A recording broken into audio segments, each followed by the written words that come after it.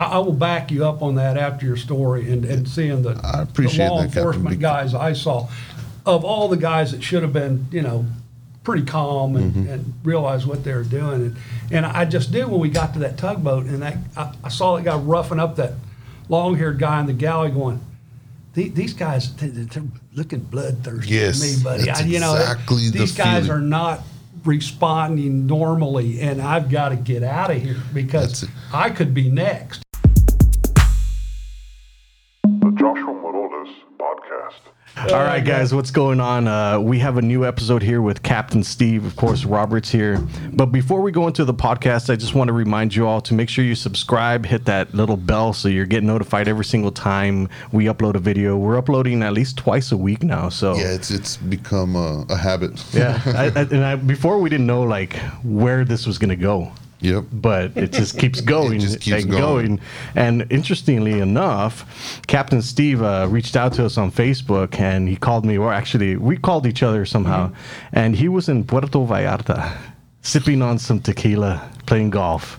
Well, yes, part of the time. Part of the time. I was sitting by the pool smoking a cigar and looking at beautiful scenery when I first read, your stuff on Facebook. So tell us what you thought when you first heard that. Take us back to where you were when you first heard the very first episode of this. Well, it's always been interesting to me because, of course, I was not really involved in it, but I was drawn into it just by curiosity because I'm a pretty curious person, and I don't like things going by me that I can witness and not witness them. It's just ridiculous not to get involved, But it was all circumstantial. There was nothing that I did on purpose.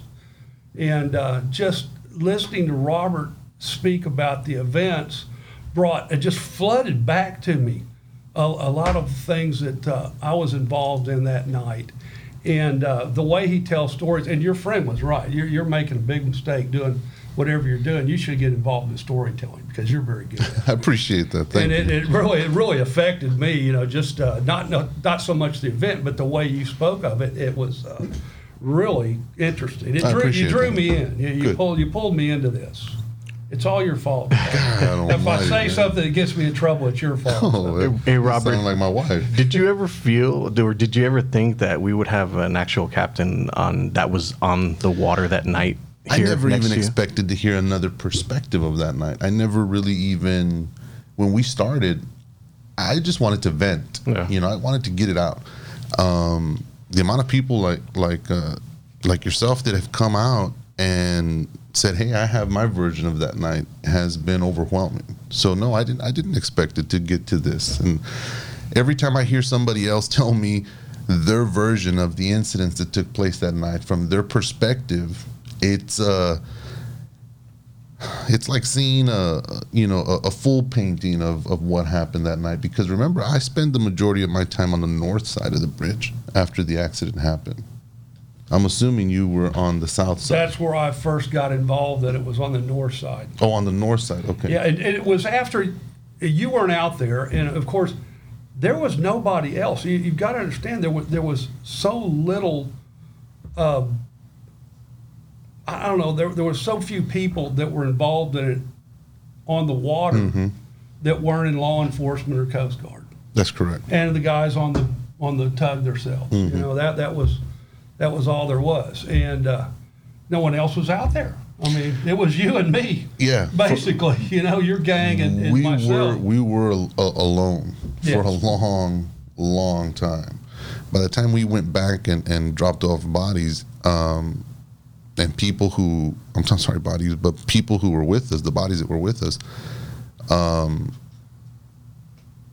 more boats were coming in, and some of them were being commandeered by Texas troopers and different officials. So at one point, you couldn't really tell what was an authoritative boat and what was just, somebody who got on their boat to go out there to go try to help. Yeah. I'm going to tell you, there weren't any. There weren't any. There were no authorities in boats out there except the Coast Guard. Except the Coast Guard. As far as I saw. And I was in there a very short period of time before I evacuated. I saw things going on that went, oh, this is way no good. So when we chatted on the phone, you told me that was accounts, and I was like, What the fuck? Like, wow. Exactamente. So let's go back to that night. Tell us what happened, what you saw, what you heard. How did you get on the water? What, do you want me to go through a run through, like all the way through Everything. what I ran into, or do you want to stop me every once in a while and ask a question? Yeah, let's just have the conversation to see where it goes. Yeah, okay. Well, I can't explain why or why not I was up at 2:00 in the morning, except I had to pee, So I had a house, well, actually a condo on the main North Channel in Port Isabel. And I like to go out at night every once in a while and fly fish under the lights. It was just, I'd wake up in the middle of the night, and go down there and check on the fish. There were, I'd go down, fly a rod and catch a couple. It was very normal for me.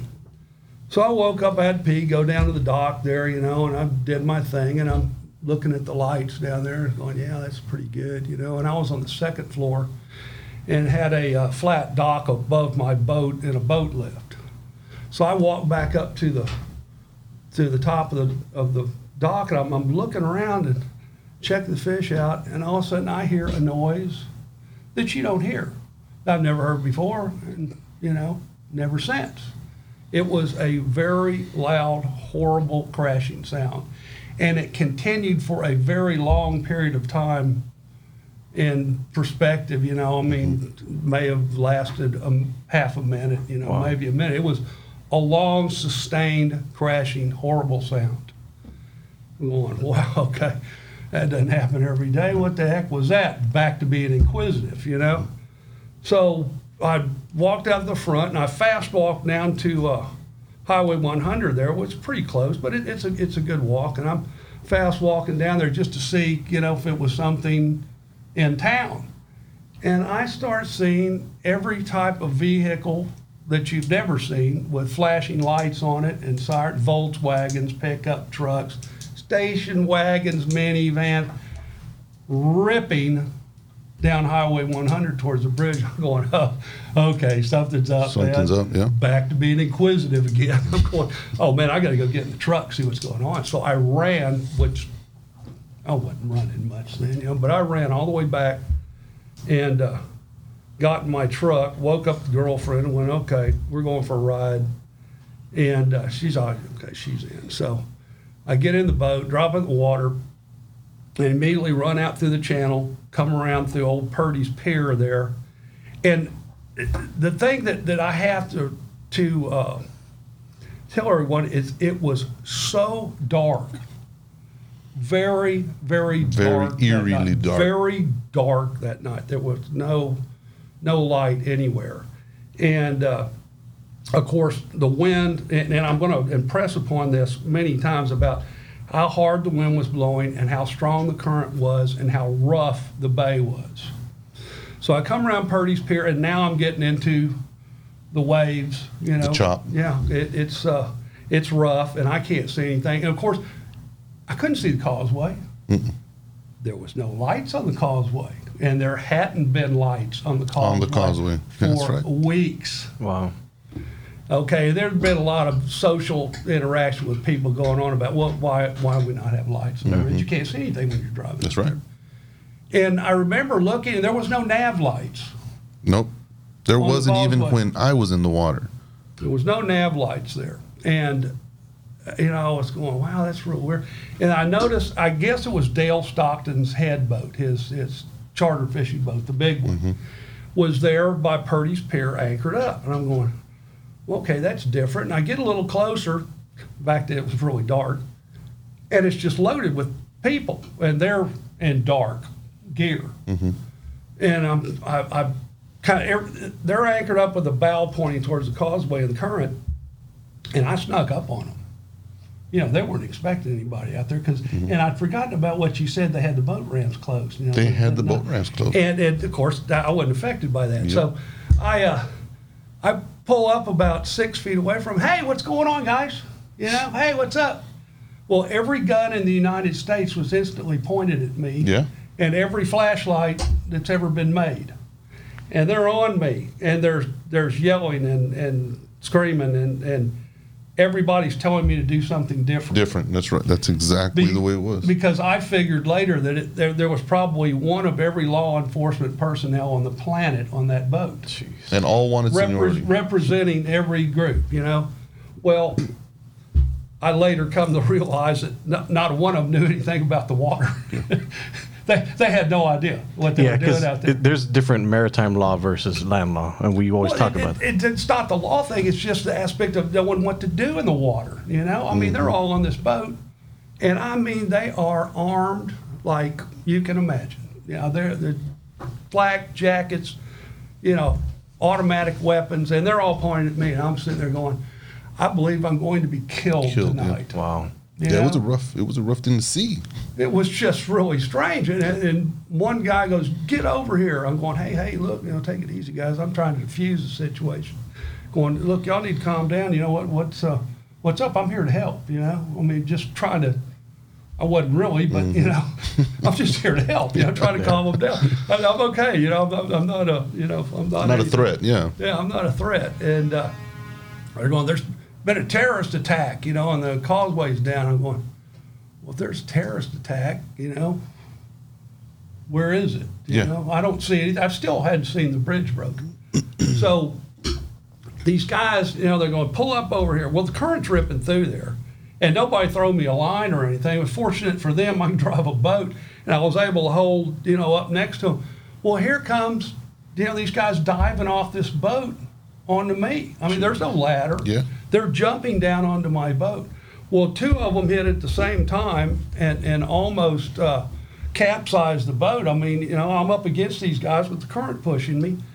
Well, wow, hey, man, you guys need to settle down. And I still don't remember if there was 3 or 4 of them got on my boat. But they were all, you could tell, from a different agency. Mm-hmm. And they may have worked that out right there on the spot. That's all I can figure about who they were going to put on the boat. And I finally got them on the boat. Y'all got to move around this little boat, man. It's rough out here. And that, the swells were coming through, and I was going, okay, well, what's the deal here? Take us to that tugboat. Well, I hadn't looked for the tugboat yet either. And I finally looked over there, and I could see its lights because he's behind, the causeway. I'm going, okay, I'll take y'all over there. This guy goes, hurry up, let's go. I'm going, hey, look, it's rough out here, man.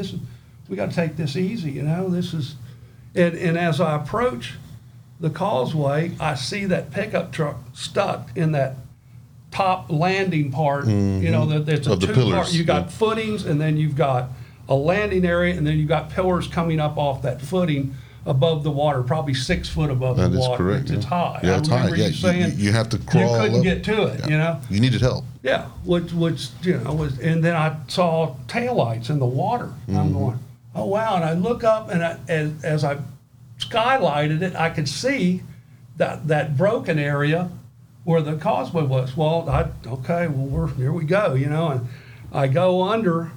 And later I found out that piece that I went under fell down in the dark about 5 in the morning. Mm-hmm. That piece just fell on its own. Well, lucky strike number 1, as it turns out. And as I approached the tugs and the barges were unloaded, and I also think that was part of their problem that night, these 2 unloaded barges. And as I approached them, you're getting into the lee of all that current and wind. And it was now kind of eerie because it calmed down, and well, I'm used to that, I know how that stuff works. So I'm cruising along behind the barges, and the current is just, pouring underneath those things and eddying. And I get up closer to the tugboat. The guys are going, get me over that tugboat, get me over that tugboat. And these guys were demanding. They were crazy. Yeah. They were crazed. They wanted to shoot somebody or arrest somebody or do something, because that's what they were there for. So I pull up next to the tug. Well, there's no line to hold me, so I'm in gear and I'm trying to maneuver there. Well, once again, they almost capsized me. They all rush over to the side. Yeah, they all get on that one side and go, hey, stop! What are you guys doing, man? Settle down, And I get up against. Of course, the current underneath the tug is even worse than the barges because the current's coming underneath that thing. Tugboats are like icebergs. Most of it's underwater. Mm-hmm. And I'm thinking to myself, this guy's aground, possibly aground. And it's swirling, and I finally get them up there, and I'm pulled up to what I remember is the galley. And there's this long-haired guy in there either making a cup of coffee or eating something. I'm just thinking, what are you doing? I guess he's pretty calm, But one of these law enforcement guys gets on that tote and runs in there and just gets this guy. He's on the ground, and he's cuffing him, and the other guys they're out of sight. They're gone, and I'm figuring, well, they're probably doing the same thing to somebody else, to the rest of the crew. That's right. And this is going through my mind, and many things went through my mind. What during this period, I'm going, well, what in the world are these guys, cuffing and roughing up these people? They need to be in command of their vessel. Yeah. I mean, what? Yeah, they put the whole crew on in And handcuffs. if What do they're they do? terrorists, why is this guy making a cup of coffee or something to eat here? There's no terror here, And I just going, wow, this is no good. This is absolutely no good. And I told the one that was in the galley there is going, hey, look, guys, I'm going to get out of here, And he's going, no, this guy gets commanding and demanding. Then he's going, no, you're going to wait right there. You're going to take us back over to that boat, over to land. I was going, well, most of my life somebody tells me what to do. I'm going to do the opposite just to show them, don't tell me what to do. Yeah. So I'm going, well, no, man, I'm out of here. And I remember going, well, I can't go back that way, the way I came, because they may get on their radios and get on, these, hey, stop that guy, maybe he's part of the deal. And now after listening to you about what they did to you, am I ever glad you did, yeah. Because I'm a licensed captain. I would have gone through more than you guys did. Oh, my I would have had the Coast Guard crawling up my cavities, And I'm just going, God, that's probably one of the smartest things I ever did. And of course, they never asked me to identify myself. They couldn't see the TX numbers on my boat because it was a flat deck shallow sport, and the numbers are below sight, So I was lucky in that regard. Of course, being dark and everything, well, they can't see me, they facially. And they weren't interested in me at the time, right. But they would have been later. Because also thinking back on this, and one of the reasons why the Coast Guard didn't want to deal with you is they didn't want any witnesses out there. Because those nav lights were out. That's right. And the bridge lights were out. That's right. And they knew that. And that's part of their charter is to keep the navigation lights on. That's part of their deal. Yeah. And it's also very important to have those nav lights. And and I just went, okay, man, I'm out of here. So I'm also thinking, okay, this barge and tug are stuck into the causeway. I'm wondering, well, standard procedure would be to keep it in gear and keep it stationary there. Because the way the wind and the current were coming across there, and I've got to tell you, it was probably one of the worst currents I've ever seen there. And probably as high a wind as it gets. And that's because you're in the water all the time. Yes, and I recognize this. And after my career in the seismic business, running boats all over the world and rivers and stuff, I think back about the currents that night, and I understand how really bad it was. And I think it was part of their problem that night. And I was going, man, I've really got to get out of here. So I take off. Because I'm worried about this barge after these guys have, worked over these poor crew members. They're out of control of their vessel now, and it could just mousetrap me and my boat and the rest of that rig, smack it up against the causeway broadside. I'm going, oh, this could get worse. Real quick. And I mean really bad. Because if that thing would have smacked up against that causeway and all of that current and wind pushed up against the structure of those two barges and that tug, it could have really made a mess. How far was that barge from the pillars, would you assume? Well, the distance of two barges. That's it? Yeah. Oh, wow. And it was still, in the position of contact, as far as I could tell. It was stuck in there. Wow. I'm sure they had to help, get help. Do you remember seeing the tugboat from where you all were at? I remember seeing it immediately after we arrived at the Gap, they were on the south side, and I could hear the motor, his diesel engine just, and I think what he was trying, he either threw it in reverse or was trying to gain control of it, because I could hear off in the distance that diesel engine, or I don't know what it was, but it was just like a roaring sound coming from the tug itself. I remember you saying something about the light. That's a good light they use. Their navigation spotlight. Those things are. It was like a big good. old train light, man. Like it was just, it cut right through the darkness, and anywhere you pointed, it was just that beam of light. I remember seeing them on the empty barges running back and forth trying to do something, but they were literally helpless. So hearing what he said, that they were in the vessel making coffee after the fact. They were stuck to that bridge. Yeah, so, they couldn't get it. And standard procedure would be keep it in gear and keep you there, because I'm sure he understood that he could mouse trap over there and smack that thing sideways with the way the current of the wind was going. Knock down 3 or 4 more portions. Who knows? Who knows? Yeah. I doubt if it would have knocked any more down. But I've got a lot of theories on what happened to those guys, why they ran into the thing. So talk about that, because you were telling me that they have to crab walk a certain way. Well, here's the deal. They're coming from the port of Brownsville, and then they have to make one turn out of the channel going to Brownsville, and they turn into the Port Isabel part of the intercoastal, and then they have to make another hard right turn to get lined up for the swing bridge. And once they get that, once again, this current and this wind is as bad as it can be. It absolutely as bad as it can be. And they go through the swing bridge, and they've got to make this left turn where there's still now, I think, only one nav buoy to turn off of. Well, they make their turn, and they get in the wind and this current, and the guy's looking over there, and there's no lights. Yeah.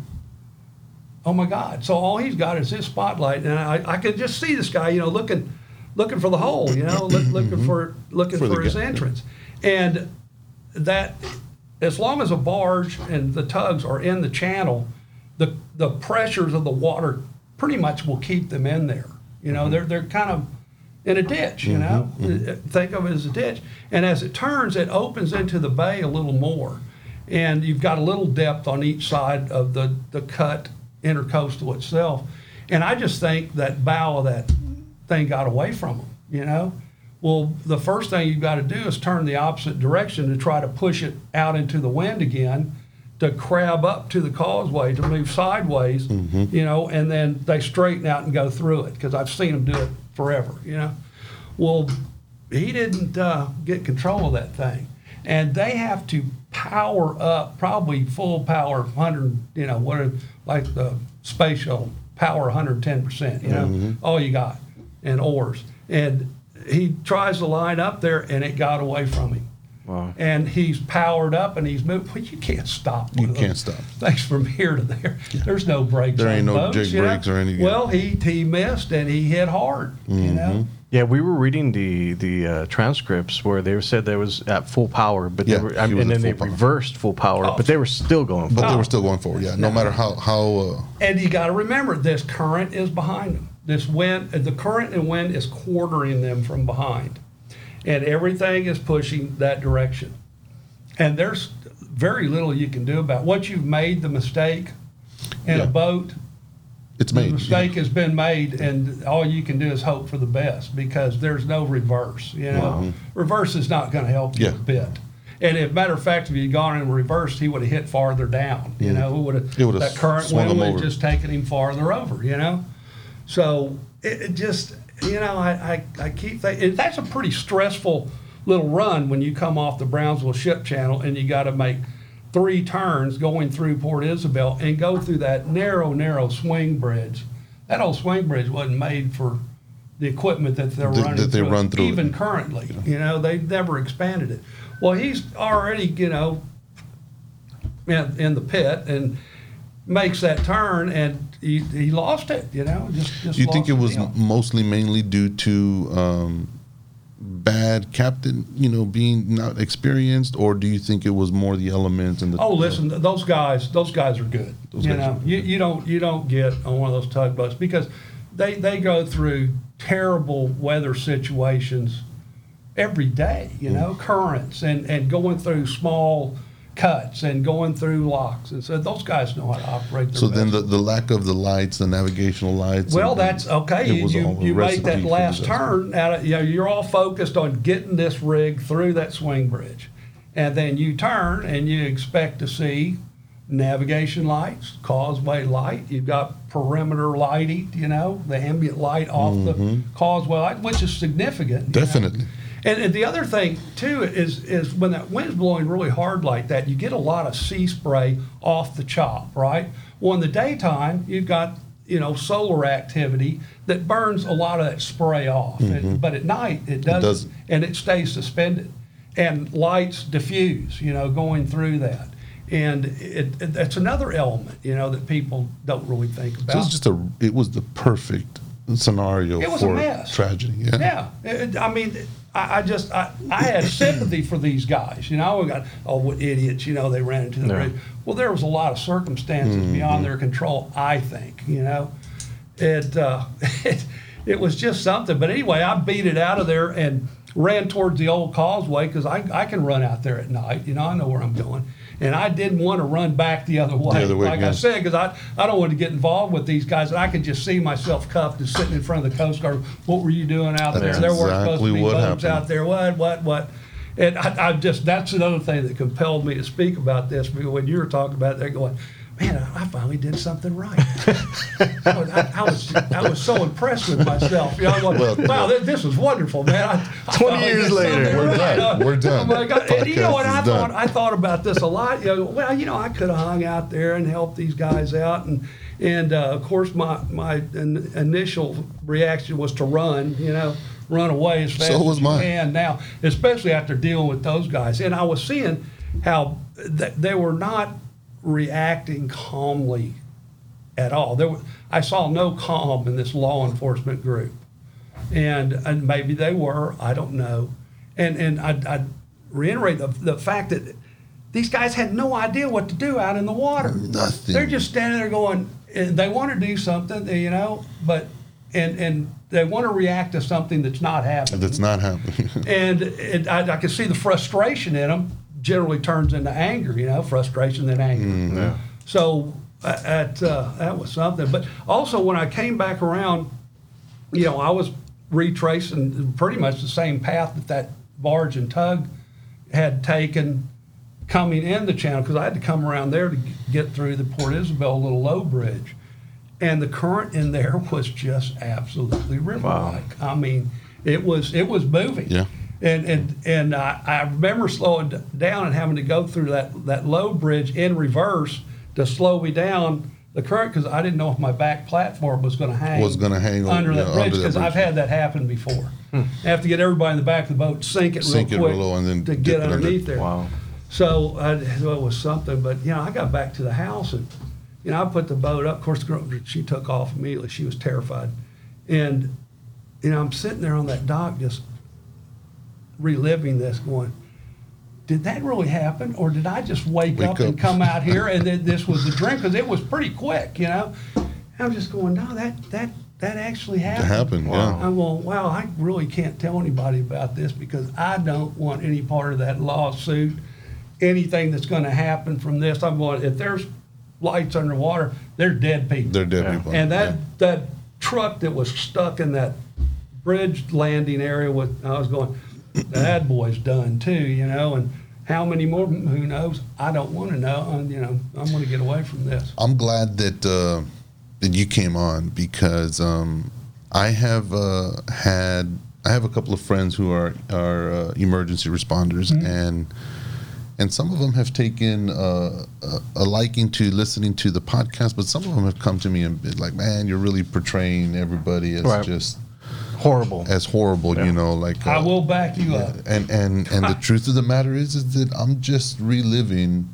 And that's to say that night, that's what happened. It's not to say that these individuals are always like that. I'm sure no, they were not saying that at all. They're freaked out. They were freaked out. They didn't respond very well from what I saw. The humanity in them took over. The EMS training and the any training they had as far as Border Patrol or Coast Guard or whatever,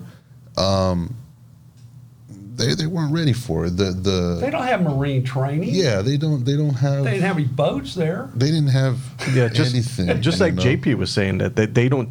You have some type of training for like disasters, but not to that extent. Yeah, nowhere near. Everybody, and you put it perfectly. The frustration led to anger, and if you were around, you were where they were going to focus that anger. Yeah.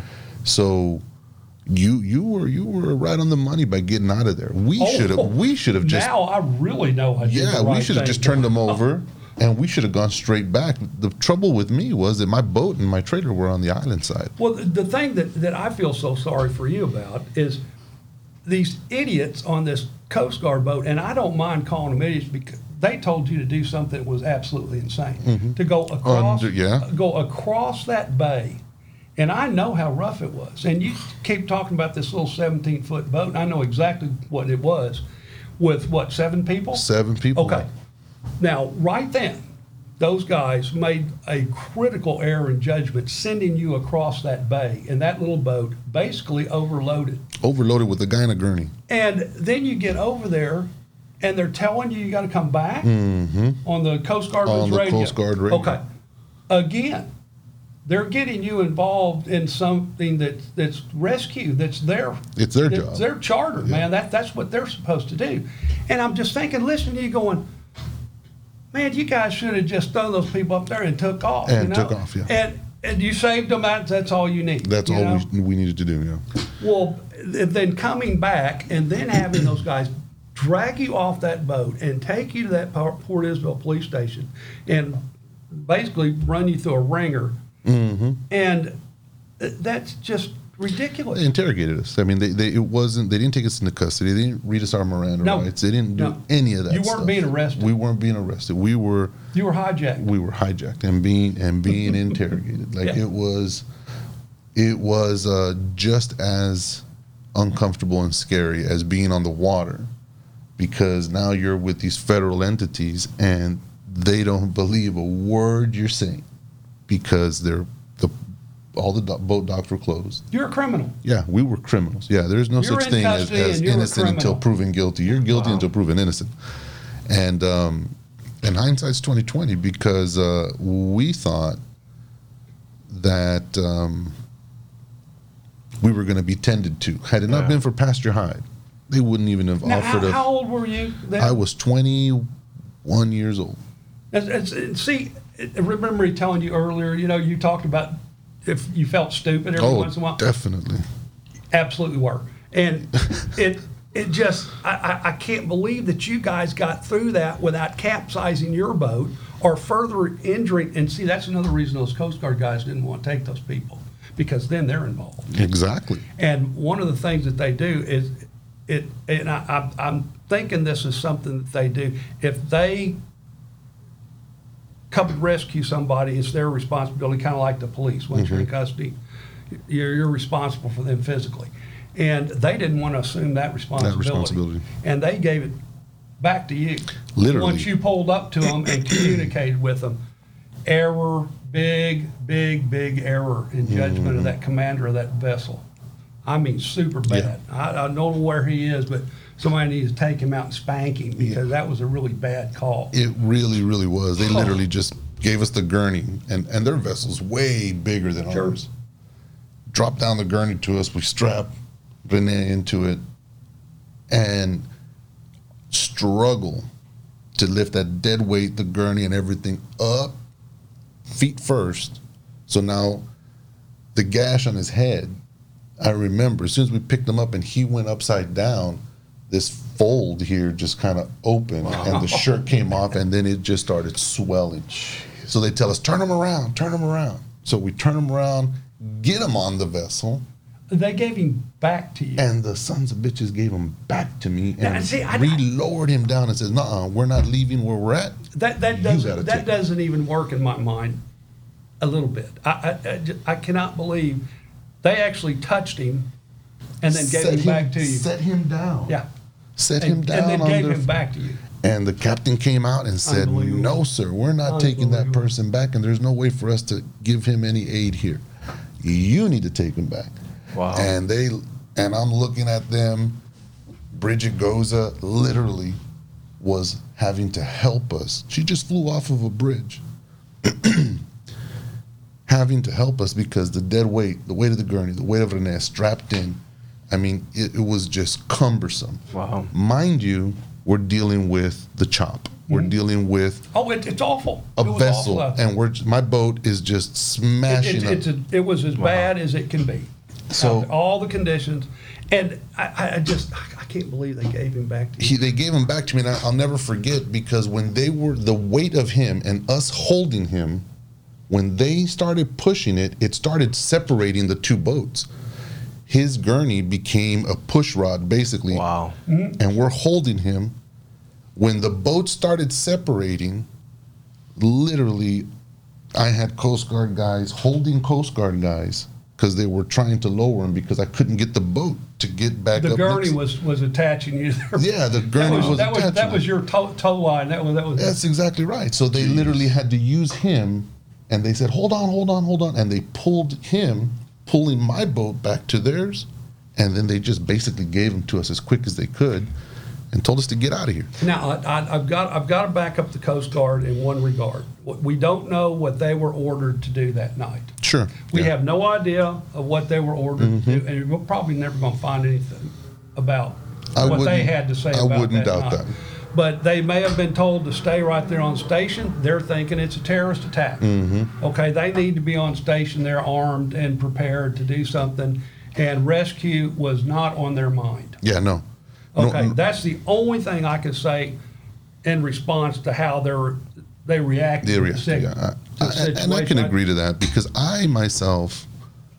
We're back to scrambled eggs here. Assuming don't know what to do. Well, assuming that they were on alert for a terrorist attack, they didn't seem like they were on alert for a terrorist attack. No, when they got there, I think that they quickly realized that they were in too big a vessel to get near the bridge.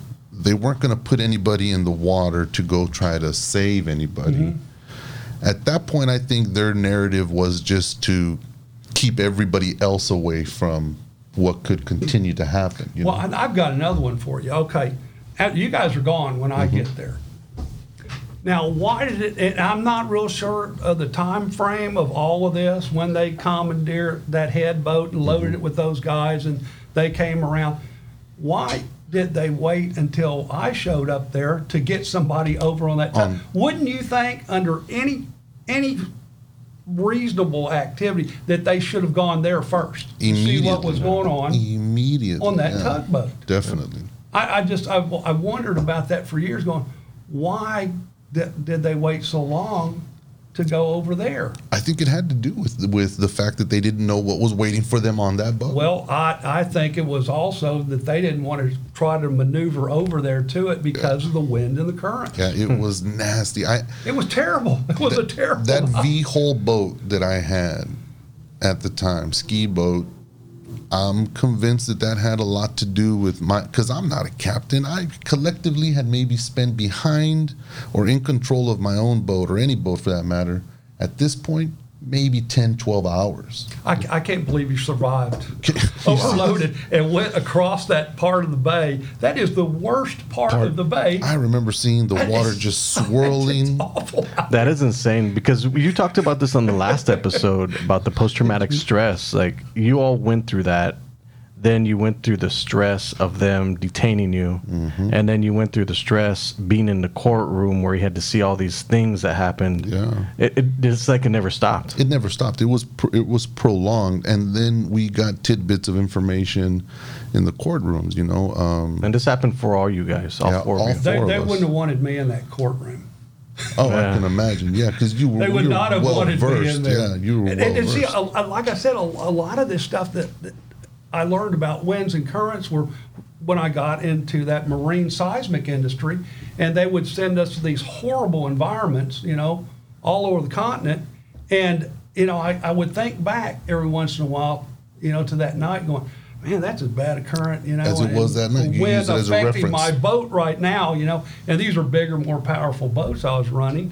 And I'm just going, man, I got that little scooter boat in and out of there, and I didn't get killed, and went under that bridge that fell down and didn't get killed. And those guys didn't shoot me and got killed. Yeah. And all of those were very present dangers. Sure, they were. There. They were very present.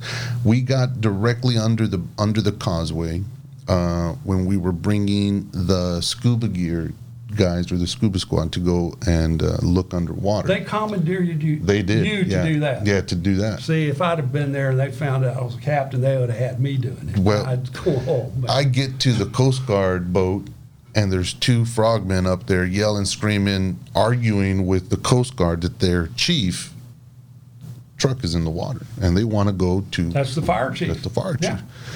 I pull up next to them, and they start telling me to get out of here, get out of here. And the frogman said, will you take us to the accident? I said, yes, I will. And they jumped right on. We get there, and there's still a chunk about the size of this room, which is about a 13 by 14. It's a big chunk of concrete still hanging over. Hanging on rebar. Hanging on rebar. We get there, and immediately the 2 gentlemen who are going to go in to the water to go check things out move to the front of the boat, which brings my boat this You got way. no control. Got no control over it. I had my ass was up in the air, Yeah. so to speak. That chunk starts scratching, and the guy tells me, back up, back up, back up. We back up, and as you know, when you back up on a boat, the ass end comes up. Yeah. And we were already up. Well, as soon as we backed up, that chunk fell not 8 feet in front of us. Jeez. And it created a suction almost. My boat was already, the ass was already up. So when that fell in front of us, when the stone broke the water, my boat followed it. When it broke the water, it popped my boat back up, and the frogman literally fell into the water. Wow. They had to crawl back what in. I'm wondering is how in the world they didn't pay any attention to that current Oh yeah, moving through there. Oh yeah. How were they going to stay there? I How had in the world were no they going to idea. stay? I in could not position there? get that boat to stay there. I mean, as soon as they jumped can't off, my believe it. ass was coming around this way, and I have to literally leave, come back, start on this side because I knew I wanted to drift right in front of where I dropped them off. I think Tony said it best. It was like when that little section when you take out the water from the sink. It was That's like how that. it was. And instead Well, of that's just in what was one happening direction, it behind the was barges. several in every direction. Like there was just swirls everywhere. We could literally see, like Tony said, that boat, my boat, the hull went and hit one of the cars that was still with its rear end up tires. Who almost ran over one of the frogmen? I remember somebody saying that they almost hit It him. was one of the other boats that either had been commandeered by somebody or it was like a TxDOT boat. I remember they had 4 or 5 guys on one of those little skiff boats and the captain himself was basically yelling at people because when we would get close enough to them, it seemed like all of the authoritative figures would want to come to my side, to their side of the boat to be closest to me. And these little boats were just starting to, like they had no idea. It's like they thought they were walking on land. And you'd see that captain just start cussing at them. Get your bleep, get over here. You need to balance the boat. And they all wanted to rush to the same side to talk to us, to tell us what to do, to get on Exactly to what us. happened to me, Yeah, And no. of course, these guys didn't want to listen. They're the authority. They're the authorities. They're not used to somebody I telling knew them. that they had no idea What they were doing, yeah. doing once they got on top of the water. That's right. They're great on the land, but not too good in the water. I to this day believe that had I been on a fishing boat and not that Glastron boat, I think we would have capsized, man. I think that V-hull kept my boat rocking because there was one point where I had Rene on one side, Gustavo on the other side, 2 frogmen in the front. I'm sorry, not 2 frogmen. Leroy and Roland in the front, Tony in the back, and I'm sitting in the little captain's chair. and the chop was just so nasty that if you got in the wrong direction, it would just start tipping your boat. Like it was a. And of course, it's trying to carry you away from the side. Yeah, it's trying to carry you away from the side. That's right. And doing a good job of it, too. Oh, yeah. You couldn't, you could not gain control of it. You were in constant agility mode. You had to like just steer, you had to move, you had to reverse, it was never just going to stay where you wanted it. What was the maximum amount of people that you had on your boat at one point? I think 7. Wow. And I imagine that boat's rated for 5. Yeah, it was rated for 5, and we have 7 people. I'm pretty sure, because I know what kind of boat it was. Yeah, it was. And I figured it was rated for 5. It was rated for 5. And they throw a Coast Guard guy on there to further. Of course, that may have saved you going across the bay. I think it did, because at this point. Did you know how to get to that Coast Guard station? No. Oh, well, I didn't even know it existed. Yeah, for that matter. Yeah. Okay. So if you can picture me on the right side of the boat, captain's chair. There's a windshield here, and it has this other windshield that kind of opens that gives you access to the front. Well, Chris, that Coast Guard dude, stood right in between that gap, holding on to both sides of the windshield. Had 2 people in front, 3 people in the back, he and I. Well, he can't see where he's going and either. he couldn't see where he was going. And we're coming. I can assure you, he couldn't see. We're coming at a full kind of steady chop, pop, pop, pop, pop, pop, hitting the waves, going towards this thing. And he grabs my steering wheel and just turns it. And as it turns, it whips everybody to one side. And I realized that I had almost hit one of these utility poles there a bit. Yeah. Because you can't see those either. You couldn't see anything. It was as black as that curtain behind us. Wow. I mean, and he knew where everything was, man, because he had the spotlight. And instead of yelling, "Watch out," or this, he just grabbed it, and I'm holding on to dear life, and I felt the strength he had to use to dominate my grip. Well, he's a Coast Guard guy. He knows what to do. He knows what he was doing. And boy, I tell you, I don't know his last name. I wish we could find him. His name was Chris. And he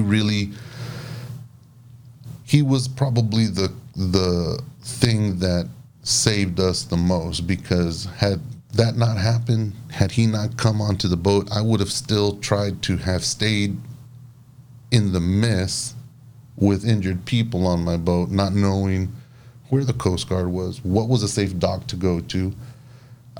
I knew nothing.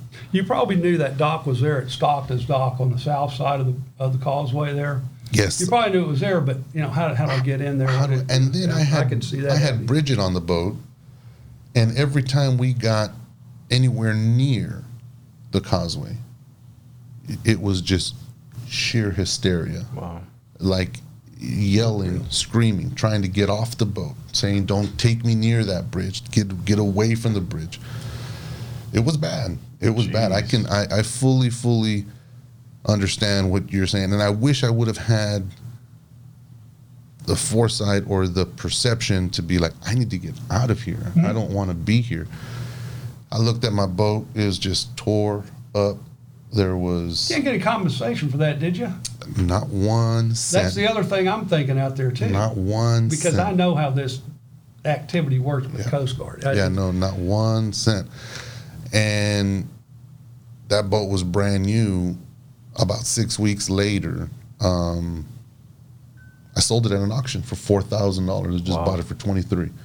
Couldn't get to it. Didn't want it. Didn't want to be in it. Didn't want to reupholster it. My wife would tell me, "Well, we can reupholster it, honey." Yeah. And I was like, "No, we can't. We're going to get rid of this rascal. We're going to get rid of that son this bitch bad dream right there." Yeah, it really was. Like it went from something that was going to be a family, something to bring up and create good memories with, and it just took a turn for the exact opposite. Yeah, I was worried for months and months about that. And I recently talked to 2 old friends of mine. I go, "Did I ever tell you about?" I asked several of my old friends, "Did I ever tell you about that?" And most of them, I don't know.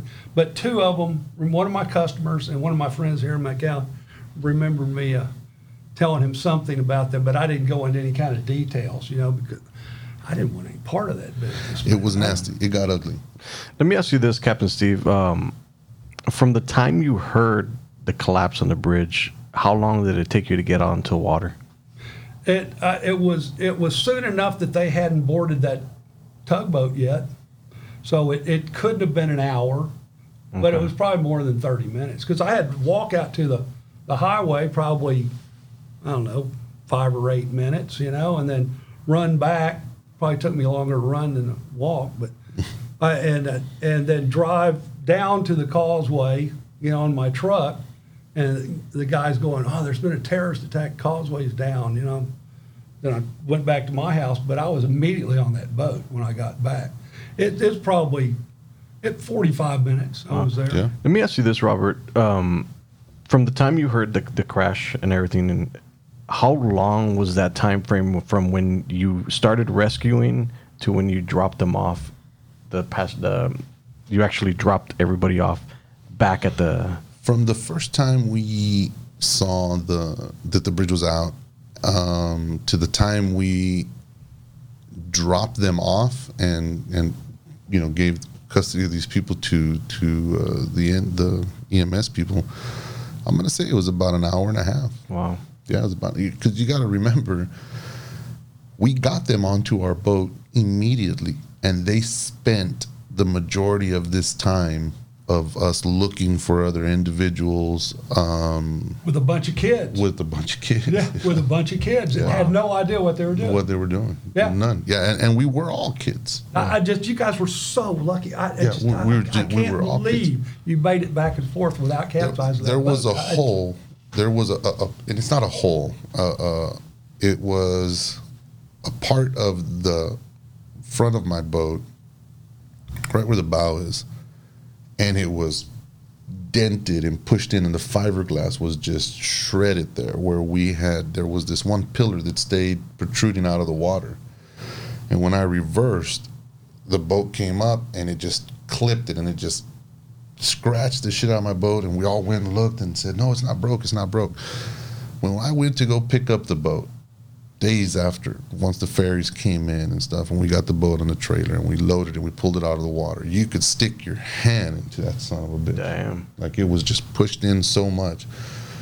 And I remember thinking, wow, after that happened, had there been a moment where we all went to the front again, because this happened right after the frogmen, when that piece fell and I had to go back and stuff. The boat would have filled up with water, and we'd have been. And I'm certain that boat didn't have a bilge pump, did it? No way. Okay. No way. I tell you, I know that boat. It amazes me. I can't tell you how much that I am amazed that you guys didn't get capsized, sunk, something crashed into something. Yep. I can't believe it. You're lucky. I had my. I don't know who it was. I don't know if it was Roland or Leroy or whatever, but I remember we were at the Lighthouse Assembly, or Assembly Lighthouse, the church, Pastor Hyde, and he said, one of them said, it almost was as if our boat was being held. Wow. And it was going wherever we needed to go. But I was looking at him and I was like, man, the only person holding that boat was me on that dang steering wheel. I mean, I almost got blisters. I was holding on so tight. It is a miracle in itself that what Captain Steve says is right. The danger and the chances of us capsizing. You did everything unsafe that you could possibly do. We did everything got away wrong. with Yeah, it. we did. You'd never get your captain license. Yeah, no, no. And I think if there's any of those families that are listening, to this thing that made any money off of this, you guys need to buy Robert a boat. I mean, come on. It just don't be so greedy. Yeah, I know you guys did well. Let me ask you this, Captain Steve. There's a part in the story where people either like, this is bullshit, or they're like, wow, this is talking about the woman in the water in the white blouse. You listened to the first complete episode. Mm-hmm. What do you think about that? Oh, I absolutely believe the man. I've got no problem with it. I was going to tell you a story. I drowned surfing in Mexico. We were down there surfing, and I remember I pretty much drowned, and these guys from California pulled me in, pumped me up, and that day, my mom was in use. She was a school teacher, and she passed out in school. She said she got real wound up and just agitated and just passed out in her classroom. Wow. And I asked her, well, what day was that? And we determined that it was that same day at that same period of time. Wow. Did you hear that? No, I trust me, I believe anything you It said about sparked that. such a memory. It gave me goosebumps. I was still too young to attend one of the first times that George Strait came down here to the Valley. Long time ago. And I remember being at home, and my mom and my dad were there. We're sitting, and my sisters had gone. They were both older than me, are older than me. And my mom stood up. And back then, late 80s and stuff, there was no cell phones. We didn't have text messaging. My mom stood right up. We were watching Three's Company. I'll never forget. I loved watching Three's Company because of the short shorts. And I was always watching with Dad. Go figure. So Mom stands up and says, something's wrong. We need to go to that concert. And my dad's looking at her, and I'm looking at watching Three's Company. I'm like, no, we ain't leaving. Well, they leave me there, and they take off. And sure enough, they come back later that evening with both of my sisters in tow. And they got there, and my mom was like, I couldn't breathe. I knew something was wrong. Well, my youngest sister, Hortensia, had gotten lost in the crowd. Wow. And I'll never comprehend, and I understand a little bit better now hearing you and what I witnessed that night on the causeway. Mothers do have some kind of connection to their children, and I don't think. Oh, you better believe it. Yeah, I think it transcends. It transcends death. It transcends anger and disappointment, and the love a mother has for their children or child is something that needs to be studied almost, because my mom was right on the money. They got there, they barged in, they're looking through hundreds of people. They find my older sister who had charge of my younger sister, and she's bawling, saying, I can't find Hortensia, I can't find. And my mom's just, I knew it. And Sure enough, my mom starts going, talking to people. And they found her backstage. They had a security guard had found her. She was a lot younger. And my mom said, let's go. I knew something was going on. So there you go. Yeah, and I that woman, Renee's mother, and I refer to her as that because I believe that. She's alive on all of our testimonies, on all of our statements. Everybody saw her. That's not something that we've been talking about for a little while. Mass hallucination. Yeah, it doesn't exist. It doesn't happen. Yeah. So I wholeheartedly believe that we found him through her efforts, not through our own. Well, that's why law enforcement people separate you when they get statements. Separate groups of people when they get statements. Okay, there you go. Yeah. So you can't feed off the other person. Off the other person. That is exactly why they do that. And that's why we weren't put into jail cells. We were put into little broom closets. They didn't even want us where we could see one another, like complete isolation. Wow. I had one chair, one little room, and one guard. What the other three guys that were with me had, I couldn't tell you because I was never a part of that. I didn't see that. Sure enough, when our attorney came, they reunited all of us. We hopped into the Suburban with him and started making our way home. And the fatigue and the exhaustion and the trauma carried on into that Suburban and rode with us all the way home. Complete and utter silence until I'll never forget. I was sitting I was the bigger guy of everybody, so I was allowed to sit up front, and Frank's driving, and all of a sudden I can hear a real light snore.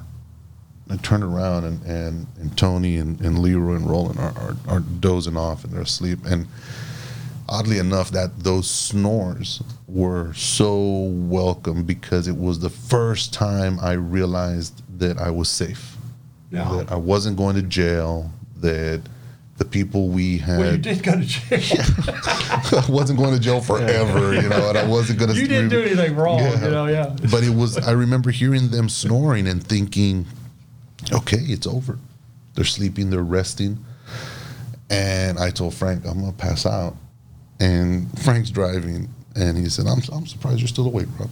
and I just literally put my seat back, and we were gone. Wow. Unreal. We were blessed that night, and I think that You guys were so lucky. we were lucky. And to have an outside influence like the Coast Guard put you in harm's way like that, I can't imagine that, except for the fact that one guy was with you. But that's just unbelievable that they sent you across that bay in an overloaded boat, and they had their safe vessel right there. Yeah. And I am sure there had to be medical equipment Oh, absolutely. on that vessel to offer anything, even if it was just an IV to start hydrating somebody. They didn't want to deal with all that, and they didn't want witnesses. Let me tell you something. They didn't want any part of you. Mm-hmm. You're lucky that guy Chris jumped onto your boat. There's another one of the lucky things. Yeah. Somebody was watching over you guys that he got on the boat with you. Basically, it went down this way. I said, I don't know. I'm looking up at them. Right here, past Pier 19, and I'm like, I don't know where that's at, man. I can't see 12 feet in front of me once I leave any kind of glow of light that is near the bridge. You want me to go where? And this guy Chris just like literally grabs the side of the boat, flings his body off of it, hangs off of it, and tells me, get close, get close, get close. And I get close, and he just pushed himself, landed on my boat, and said, I'll take you. Jesus. And I have his Coast Guard guy, buddy or friend saying, what are you doing? What are you doing? Get up here, get up here. And he was like, no, man, these guys are going to get lost. No, these guys are doing a lot of crazy man, it was stuff. crazy. And he knew that guy, whoever was in command, sent y'all across that bay. He's going, dang it. That guy was thinking to himself, they aren't going to make it. They aren't going to make it. They have no idea where they're going. Yeah, I would These not are have children, you know, in the boat. We were kids. Oh. All of us. Like, it was ridiculous. I'm grateful that we're here now sharing it and bringing it to light. But the truth of the matter is if I could go back, and I know hundreds of people probably say this, and avoid that night, I would. Hey, you know what, Judy, I'm going to fishing. No, you're not. If I would have just said, okay, no, I'm not, I think I'd be a little bit happier today, because to live with the fact that you survived something like that, because we could have gone. You would have been statistics. I can't believe it. I can't believe you guys made it. We made it. Yeah. So now we're here telling the story, and I can't help but to think that I wish it wasn't my story sometimes, and I'm sure some of the survivors and I know the people who lost loved ones feel the same way. I wanted away from any part of it. Mm-hmm. You know, I wasn't out on the street going, "Hey man, guess what I did?" You know, the last thing I wanted to do. Yeah, you'd have been drug in. Oh, I'd have been in that courtroom. My God. And this is the great thing about the podcast platform, is what I keep trying to tell everybody, is that this is the most authentic thing that you'll probably hear. Definitely. We were the only people out there. Yeah, definitely. You know, I mean, did you ever hear anything about how they got to that barge? I mean, how they got to the tugboat? I had never heard that story, and I was there. That's why I couldn't believe they hadn't already gotten somebody over there. On the boat, yeah. Why didn't the Coast Guard go around over there? Yeah, it's already a wreck. Well, you know, if they didn't want to put their boat up against them, well, you know, getting it dinged or something. It's nobody is prepped for that. I don't care how much training you go through. Maybe the Marines, maybe the Navy, you know, people, but the Coast Guard stationed there that night had very little to offer in terms of rescue, in terms of aiding anybody, or even they dropped the ball in my book. Or even good advice. I promise. No, nothing. Good advice would have been. They gave you bad advice. Yeah, get out of here, man. Go dock at the at piers at the fishing pier and get out of the water. Yeah, like. That's what they should have told you. Jim's Fishing Pier, right next to Pirates Landing, it's a stone throw away from where we were at. And these guys sent me under the bridge and all the way to the Coast Guard station on the island side. The most logical thing would have been, you see that pier right there? Tie your boat to it and get the hell out of the water and get these people to safety on Port Isabel side. But they sent me way, way, way far away from anything. I still can't believe it. And it's just, and even now I drive over the beach. Outstanding error. Yeah, it was tremendous. So I drive by Jim's, the fishing pier, and I see where they parked that pirate boat, and they have the that wasn't there then. Yeah, that wasn't there. It was a totally different pier, as a matter of fact. Correct. And it was going at a different angle. And it was going in a different angle. Yeah. There was a lot more room between the pier and the causeway. And the causeway, definitely. But there was this one little area where you could go and get off and get into the They had a landing area. A little landing area. Not what it is today, by no means, but more than sufficient for us to have gotten there, gotten people to safety, gotten them on land. It didn't occur to me, didn't occur to the Coast Guard, didn't occur to anybody who was there. They literally sent us through harm's way, under the bridge, in the middle of the dark, in the middle of the night, with injured people on my boat, and sent me against the current, against the chop, to go drop them off somewhere where they weren't going to receive any help. It was just a cluster of people yelling. Cluster's good. Yeah. Like I said, when I pulled up against that headboat, there was 8 different people telling me to do 12 different things. 12 different things. And I was just going, man, you guys, you haven't got it down at all. At all. But I think back after I got into the oil field and did all this safety training, and I mean a lot of it. Mm-hmm. I mean cold water survival. I mean insane training for horrible environments. And I think back on that, it was even more radical that like I said, I was smart enough to get the heck out of there. Man, what a great call that was. It was. I'm really impressed. Hindsight's 2020, man. I think my first initial reaction was fear, paralyzing fear. Like, I'm a big guy, and I pretty much go toe to toe with whoever when I need to defend myself. But rushing into burning buildings, jumping in front of pretty bullets. Much what you did. Yeah, that's pretty much what we did. Yeah. Had it not been for Roland, y'all would have never got out. Roland, man, that son of a bitch. What do you think about that? Like, looking back now, like, I don't know what the hell was going through his head. What do you think? I think that something came over Roland, and it was so profound.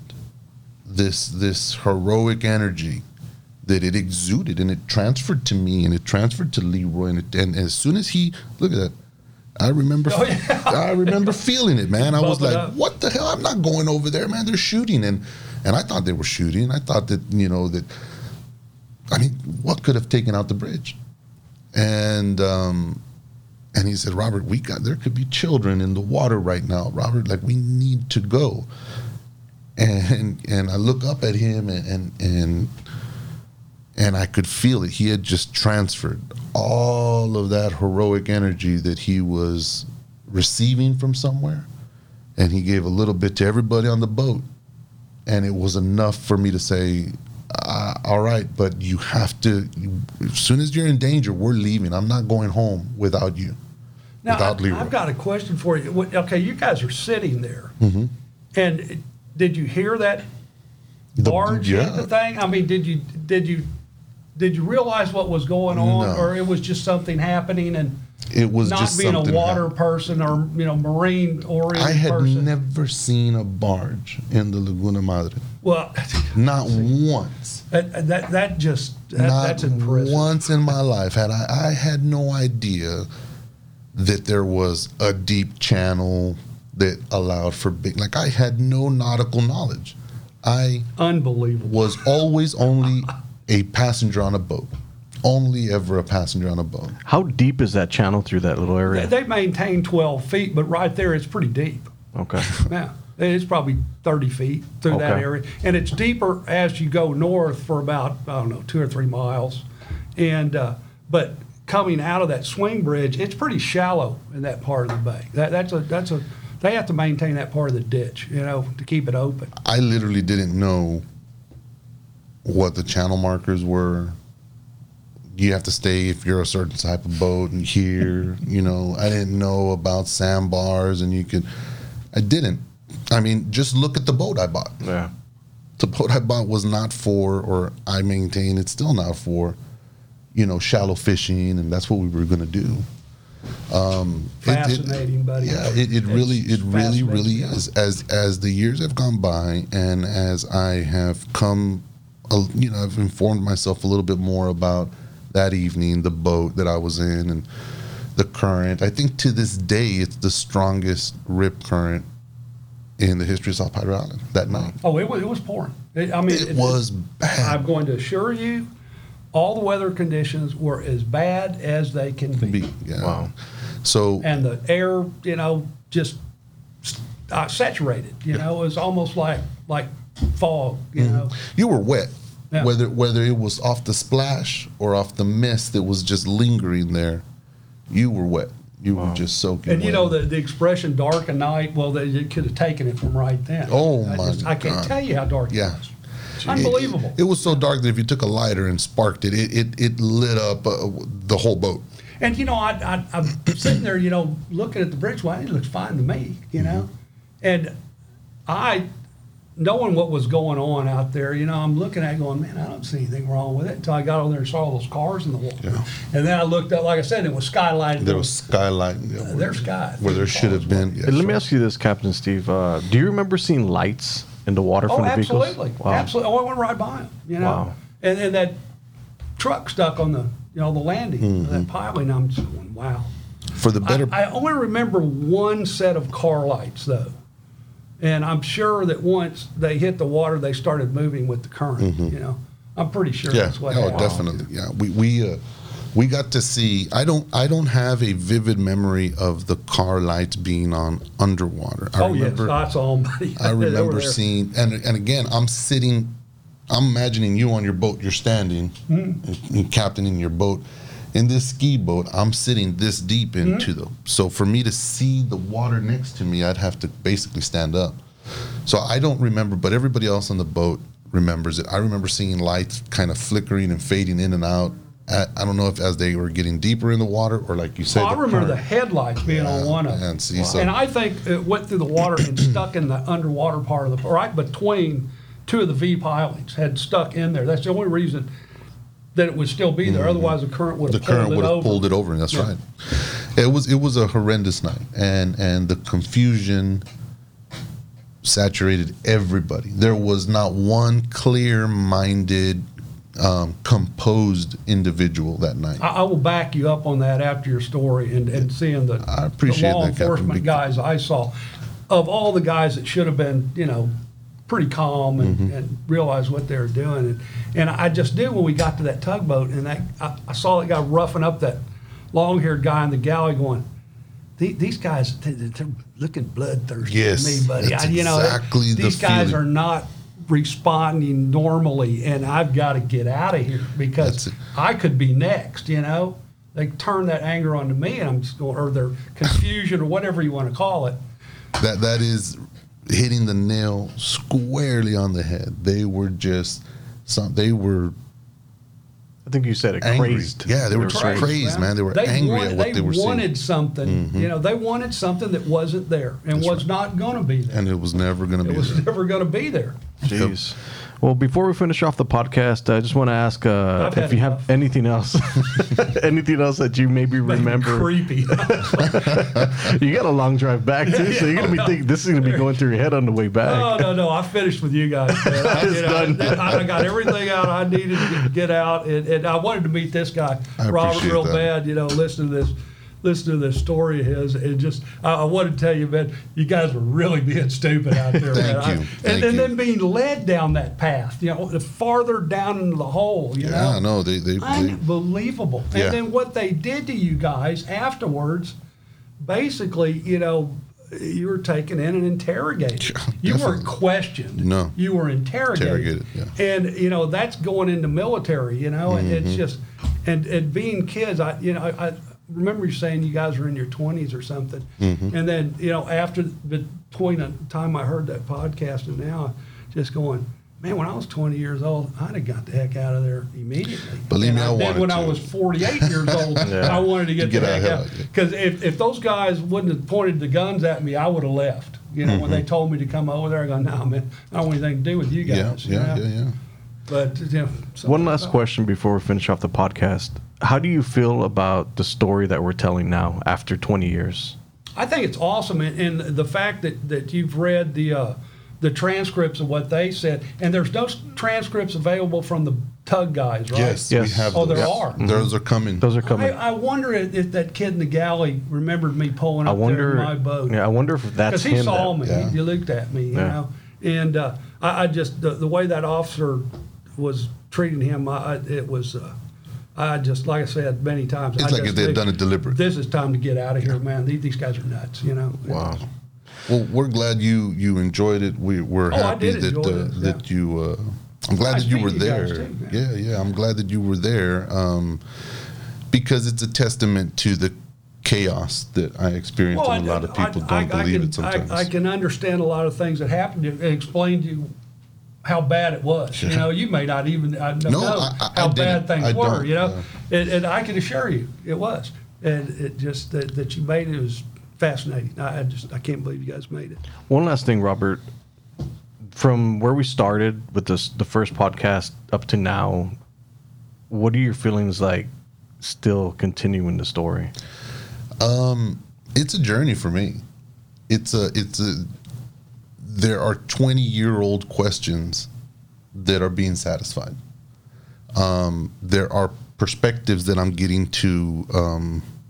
I'm getting full visions of what you went through. That's what I wanted to give you was some perspective. Good, because I from need a it. Marine outside, observation of the whole thing.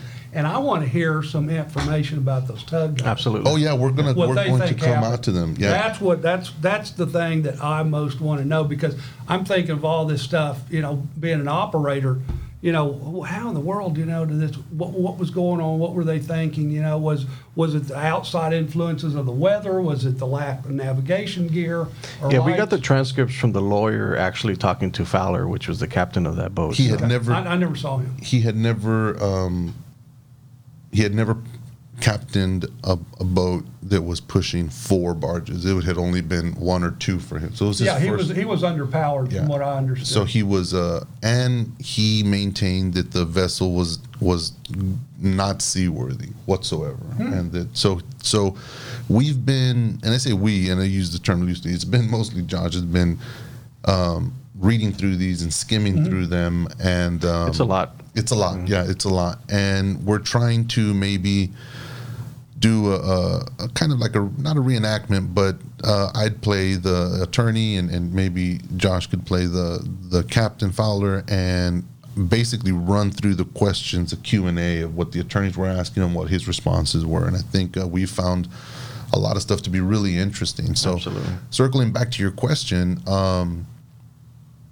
it's therapeutic for me. It brings me hearing Captain Steve tell me how incredibly lucky we were. It brings value to me in the sense that I didn't realize that. To me, it was a scary scenario.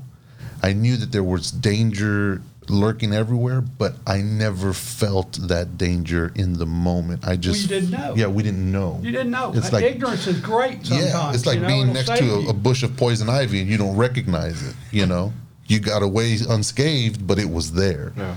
Well, that's kind of what you're bringing to light to me now. So, to answer your question, I'm loving it. I'm loving hearing it. I'm enjoying that it's bringing me new value to my future, because now I have a little bit better appreciation for not only what I did, but what we managed to survive What you ourselves. got away What with. we got away with, Yeah. and that's a feather in our hat, and it gives us, it gives me at least the motivation to do better and to kind of preserve what I got going here in a positive way. What you got left, the time What you we got left. yeah, See, because I'm looking at short time, yeah. So to hear I'm that, enjoying things, to hear that is it's warming. It's a good thing. Yeah, well, the great thing about this is that people get to look back at this on YouTube at any point in the next 20 years, Sure. because this is literally the most detailed documentation of this Definitely event. is. I can assure you that no one is going to come to you and go, those two guys didn't know what they were talking about. Yeah. I can assure you that is not going to happen, because these law enforcement guys, they're not going to come to you and go, oh, we were very professional. Yeah, no, We acted, never. down the line what we were trained to do. And, Those of them Go for that were there have the same recollection that we have. Maybe they haven't come to terms with the amount of anger and fear they were experiencing that night that led to some incompetence, but they know. It wasn't incompetence on their part. It was lack of training and knowing what to do. And in a Marine situation, I had no idea. I mean, if it had been on the land, those guys would have been in there and they'd have done their thing. And Jaws of life. John Wayne, And I've never been a John Wayne. I'm more of a James Bond. Oh, okay. Well, there you go. Around, Me too. Yeah. Roger Moore or well, what is it? The only Sean one, man. Connery is the only one. Yeah. All right, guys. Well, that being said, don't forget to subscribe. I believe I think like 80% of the people that are watching the series are not subscribed. So subscribe to it. That way you'll get to see these episodes as they pop get up. The updates, yeah. And absolutely. So once again, guys, we'll see y'all later. Captain Steve, Appreciate it. Thank you, my friend. It was a pleasure. Pleasure to meet you too, buddy.